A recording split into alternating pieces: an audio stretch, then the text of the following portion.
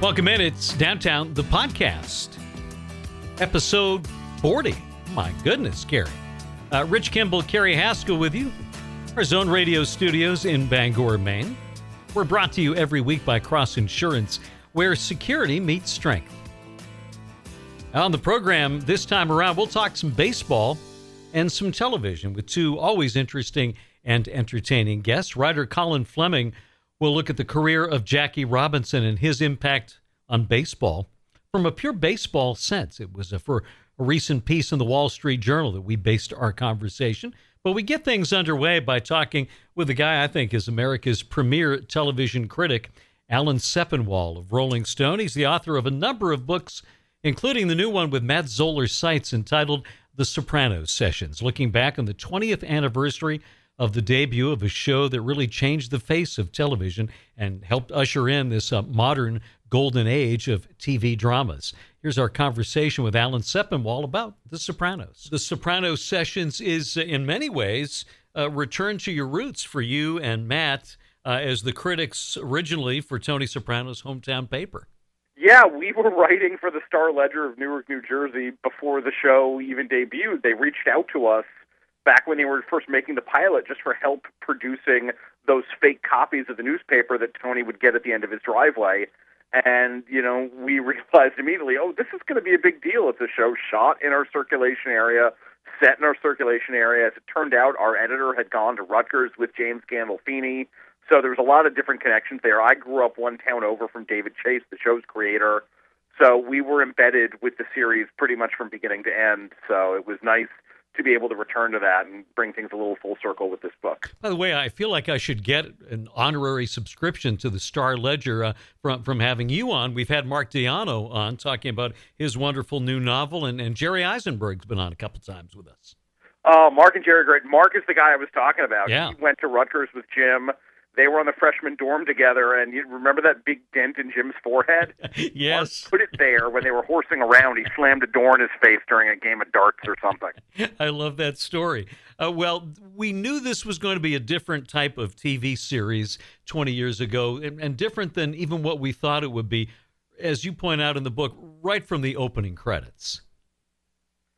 Yeah, no, it's, you know, every mob show to that point, every mob movie had been a story of New York wise guys or Chicago wise guys. This was a New Jersey suburban wise guy. The SUV rumbles out of the Lincoln Tunnel going west, away from the city. And, you know, it goes into these neighborhoods that I had grown up in and these stores I had shopped at and that, you know, a lot of our readers had. It was really different and exciting. And so much of what we think of as fairly commonplace in episodic television today had its roots with The Sopranos. Yeah, it's basically the most influential scripted TV show since maybe I Love Lucy. If you look at the way television looks in the year 2019 at Netflix, at Amazon, at HBO, FX, you know, Game of Thrones, all Walking Dead, Breaking Bad, all of these shows that have come in the years since then that are more serialized, that are more ambiguous in terms of narrative, in terms of morality, that challenge their viewers in different ways. These would not exist in the form that they do if not for the success of this show. Well, I absolutely love the structure of the book, and it begins with the recaps and going through every single episode from all 7 seasons. Great to revisit those and your thoughts and Matt's thoughts, but also to be reminded that there's some great television in there, but not everyone was gold. No, it doesn't always work. It's definitely a more uneven show than a lot of the ones that followed it. You know, Breaking Bad is a much more narratively tight show than The Sopranos was. You know, so there's some characters that don't work, some subplots, whole episodes like the Columbus Day one. But when it works, my goodness, the big worry about doing this book was it had been a long time since I'd watched the show, and I worried, like, okay, we're going to look at this, and it's going to feel like some dusty old relic full of cliches that have, you know, been copied again and again in the 20 years since the show debuted. And I liked it even better most of the time when I was watching it. It was fantastic. Well, and everybody's got their own list. It's hard to pick one, but a list of favorite episodes. High on my list, because of the main connection, is College. And I think that's the episode where I reached out to everybody I knew and said, if you're not watching this show, why are you not watching? You've got to see what happened in Maine. No, that's entirely the episode where The Sopranos became the phenomenon that we think of now. Because the first 4 episodes of the show, they were very good, but the reviews had been strong, but not overwhelmingly so, and I don't think that critics had been given that one yet. And the morning after that episode aired, that's when I started hearing from people exactly like you saying those things like, have you heard about The Sopranos show? You really got to see it. I can't believe what they did last night. Well, and because that's also the episode, as you point out, where we had grown to like this guy, and we knew that Tony was not a good guy, but he was also pretty likable.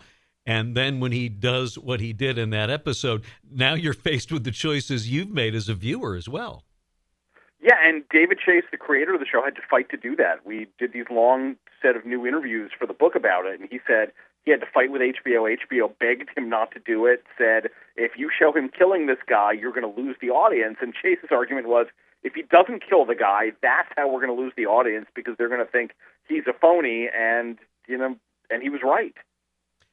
What's your favorite? Maybe not the best episode, but the one that rings true for you more than others.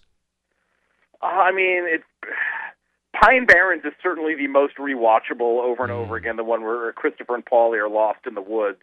It's just this perfect little standalone episode and very funny in addition to everything else. But, I kind of have to go with stuff from the first season, like the season 1 finale where Tony goes to confront his mother.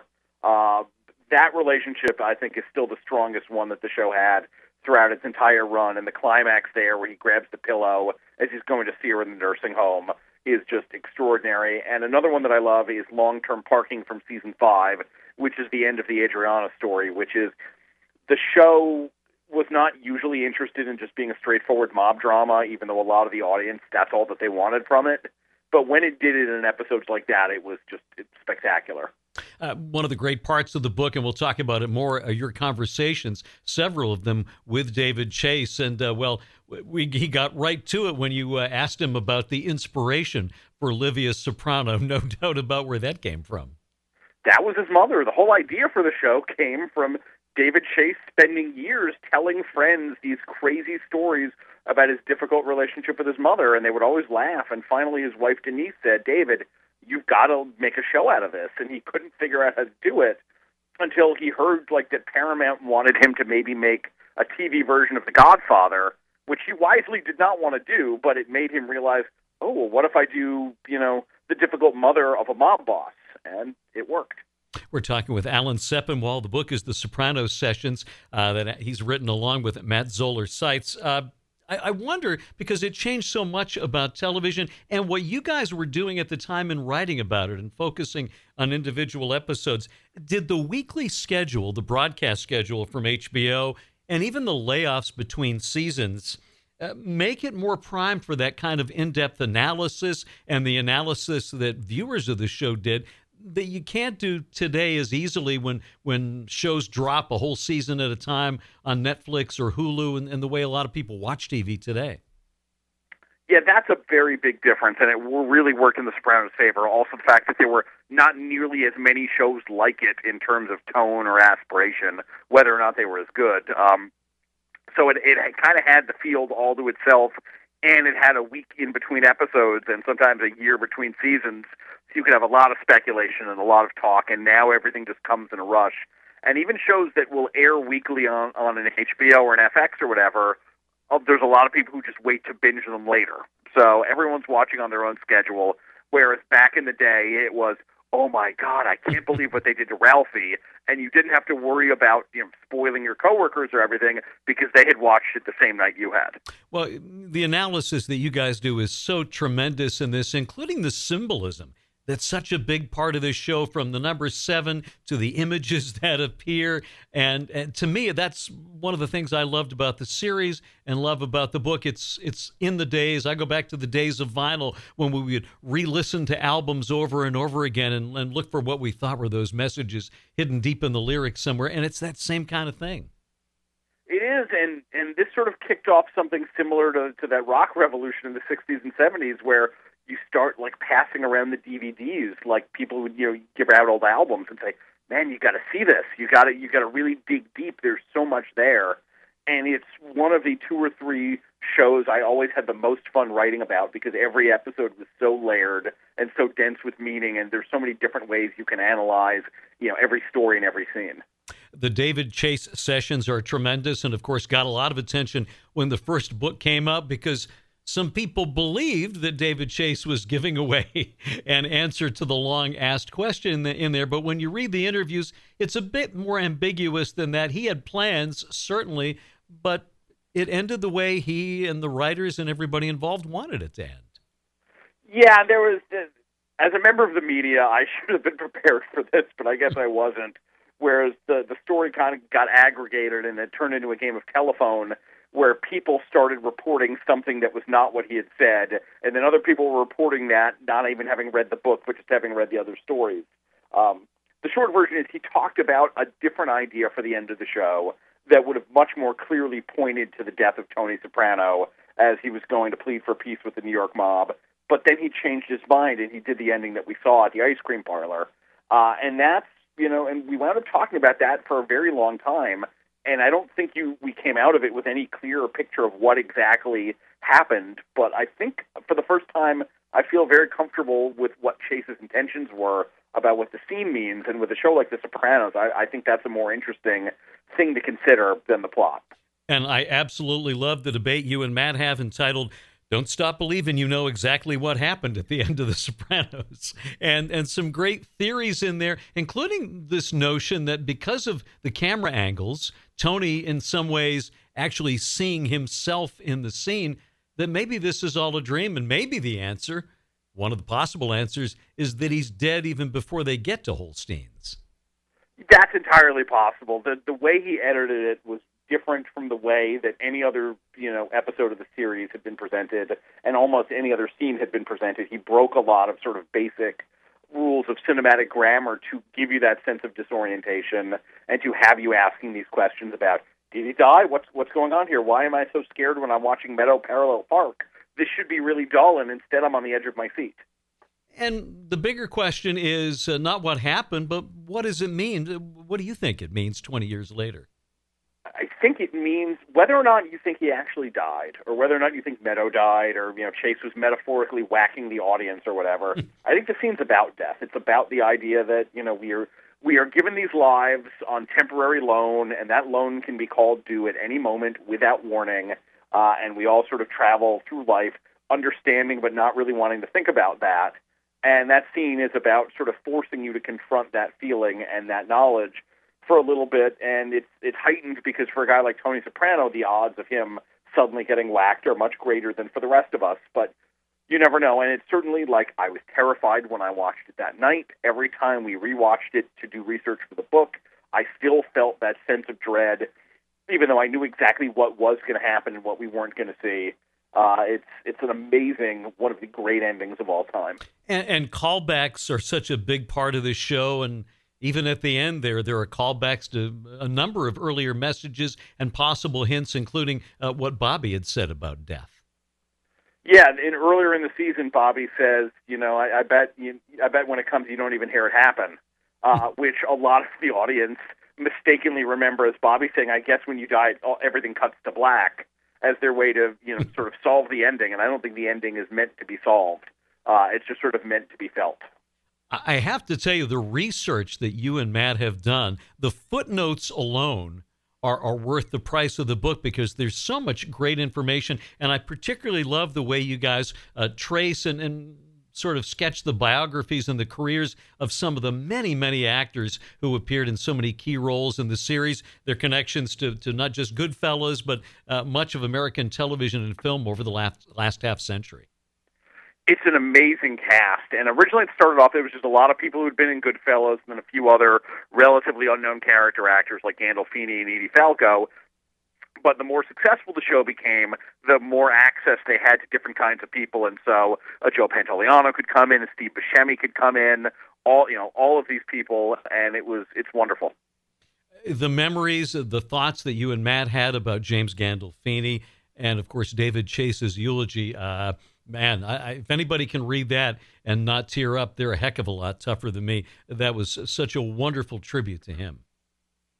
Jim was a very mysterious but often really wonderful and warm-hearted guy, and very pathologically shy, which you would not think of both for someone in his profession and also someone who became famous for playing a character like this. But he loved acting, and he really didn't like the attention that came with it, and it was a really fascinating and bittersweet dichotomy to watch while he was still with us. And one of the more amazing things that's happened since the book came out is David Chase has now been working on this prequel movie, and they recently announced that Jim's son, Michael, is going to play young Tony at some point in this movie, The Many Saints of Newark, which I like. That's the son gets to literally step into the father's footsteps. That's beautiful. Oh, it sounds wonderful. Now, there were some discussions online, and it may have been on your Twitter feed, about the timeline for this, because that series takes place in the 60s when Tony would have been, 8, 9 years old, but obviously Michael's a lot older. The first season set around the time that this movie is supposed to take place, and Tony's a little kid. But there's no rule that says the whole movie has to be set there, and it's supposed to be mainly about Christopher's father, Dickie, who dies when Christopher's a baby. So it could be a case of, like, we start off in the 60s and we move through the 70s and into the early 80s, and we know around the time that Tony, he was, I think, 22 when he killed his first guy to, break into the mob. We know around how old he was when he and Jackie robbed the card game, all of these things. So we could see little glimpses of that along the way. Michael Gandolfini's 19, can look a little bit older or a little bit younger, but certainly cannot play Tony as a little kid. So I have to think the movie is going to cover more time than just 1967. So as you look back 20 years to the start of this series and what it became and what it remains today among fans, hard to find any list of the greatest shows of all time that doesn't have The Sopranos somewhere in the top 2 or 3. What's the legacy of this show in terms of its impact on creating television? Like I said, TV now is not the way it is without The Sopranos. It might have some things in common, but, television is a very imitative business.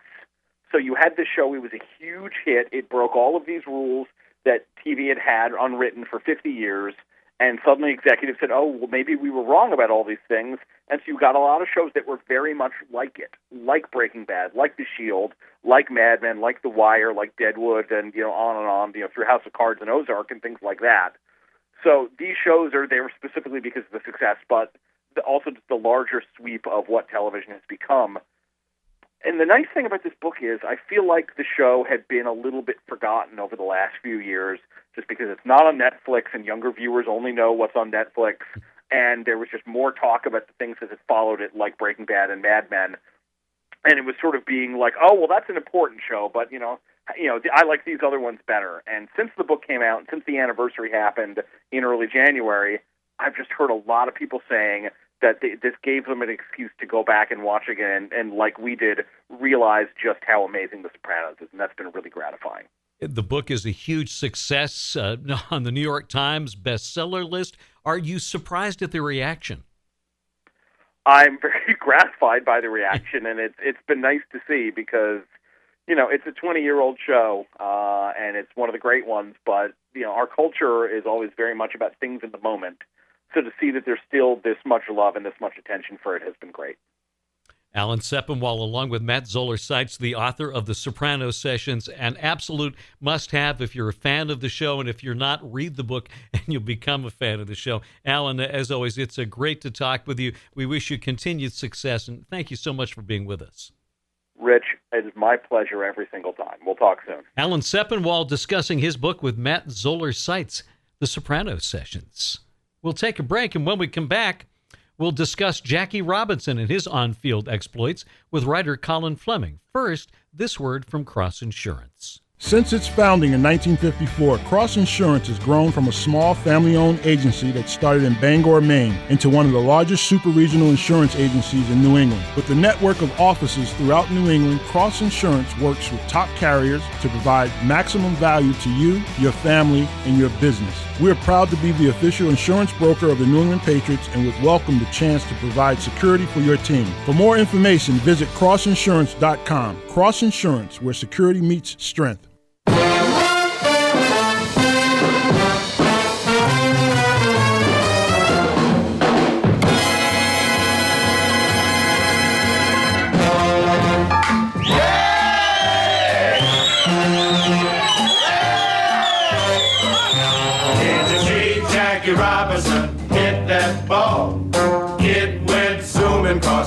field wall. Yeah, boy. Yes, yes, Jackie hit that ball.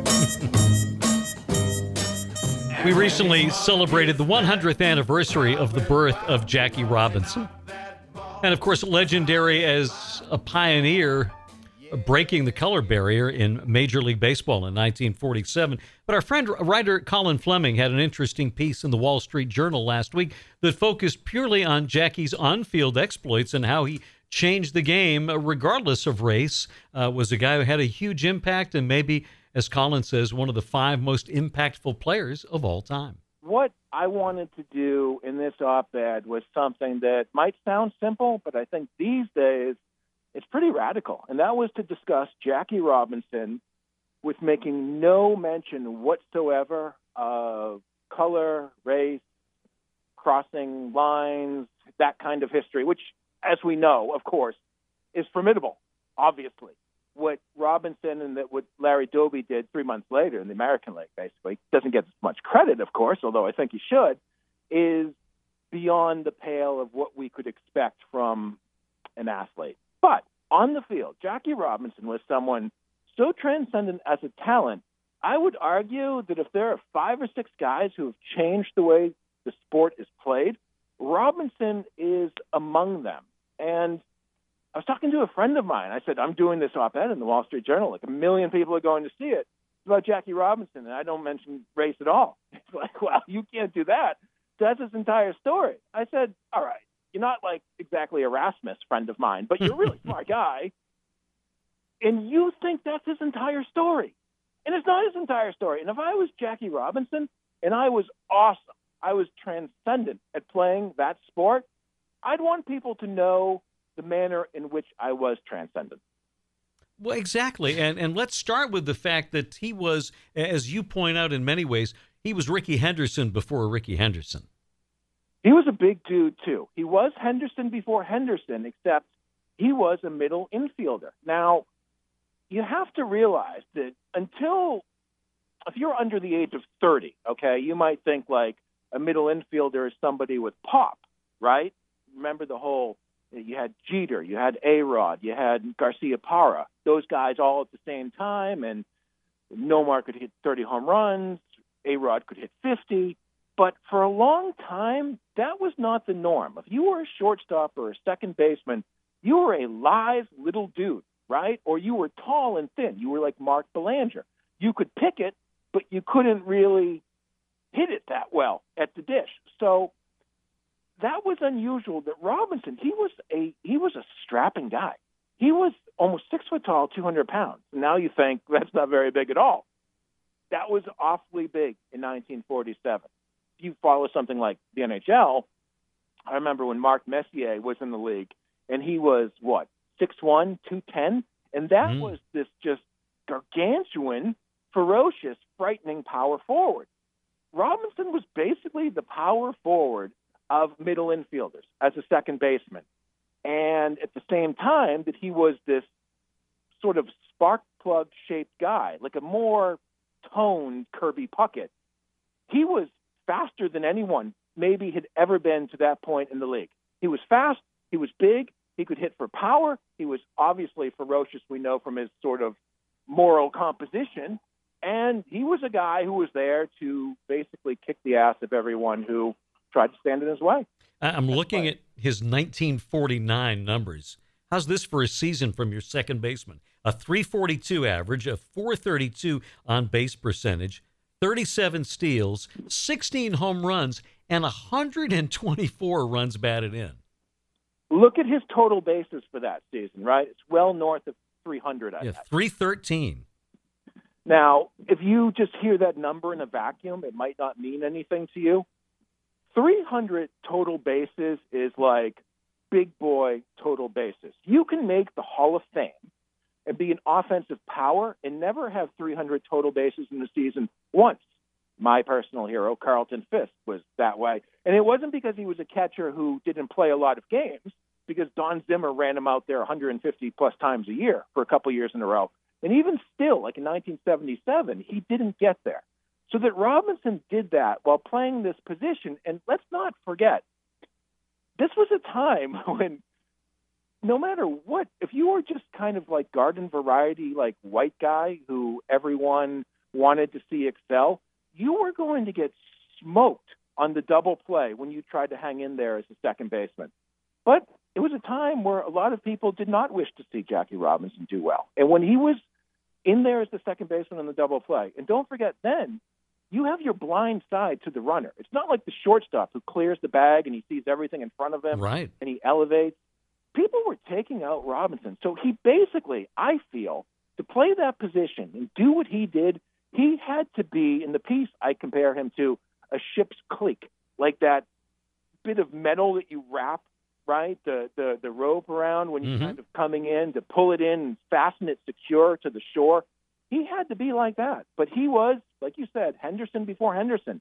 He changed the way the game could be played because he redefined the middle infielder position. Well, and of course, in the early part of the 20th century, baseball was all about small ball with sacrifices and the hit and run and stolen bases. And then Ruth, in many ways, changed it. It became a power game. But when you watch that video, that famous video of Robinson taking a lead off third base, rattling the pitcher and stealing home, and you think, in today's game, there's nobody who does that. Nobody even thinks you steal home.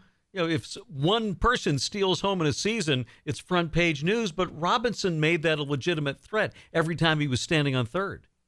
He brought power to all aspects of his game. He made power kind of a fluid concept.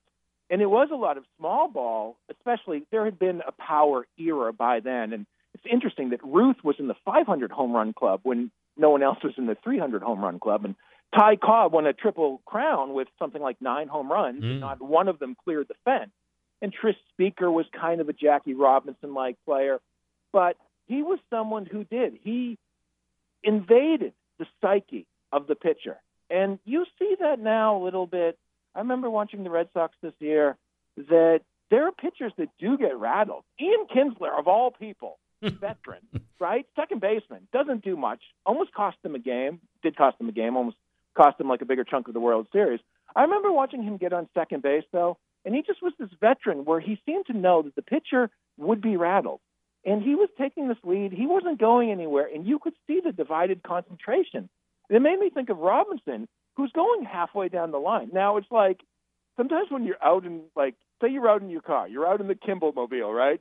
And you pull up to an intersection or a gas station, and someone walks up to your car. Like, you know they're approaching you on foot.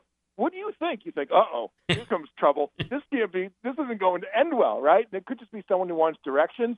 But when you see that kind of presentation, you're like, oh, dear, I don't want to do this. That's what Robinson was when he was off of third base. He's so far down that you're thinking, what is up with this guy? What does he know that I don't know? It's not going to work out well for me. That's Colin Fleming talking about Jackie Robinson here on Downtown, the podcaster. Thanks to Colin and to Alan Sepinwall. Get his book. It's a great one. The Sopranos Sessions, available everywhere. Thanks for joining us this week on Downtown, the podcast, brought to you by Cross Insurance, where security meets strength.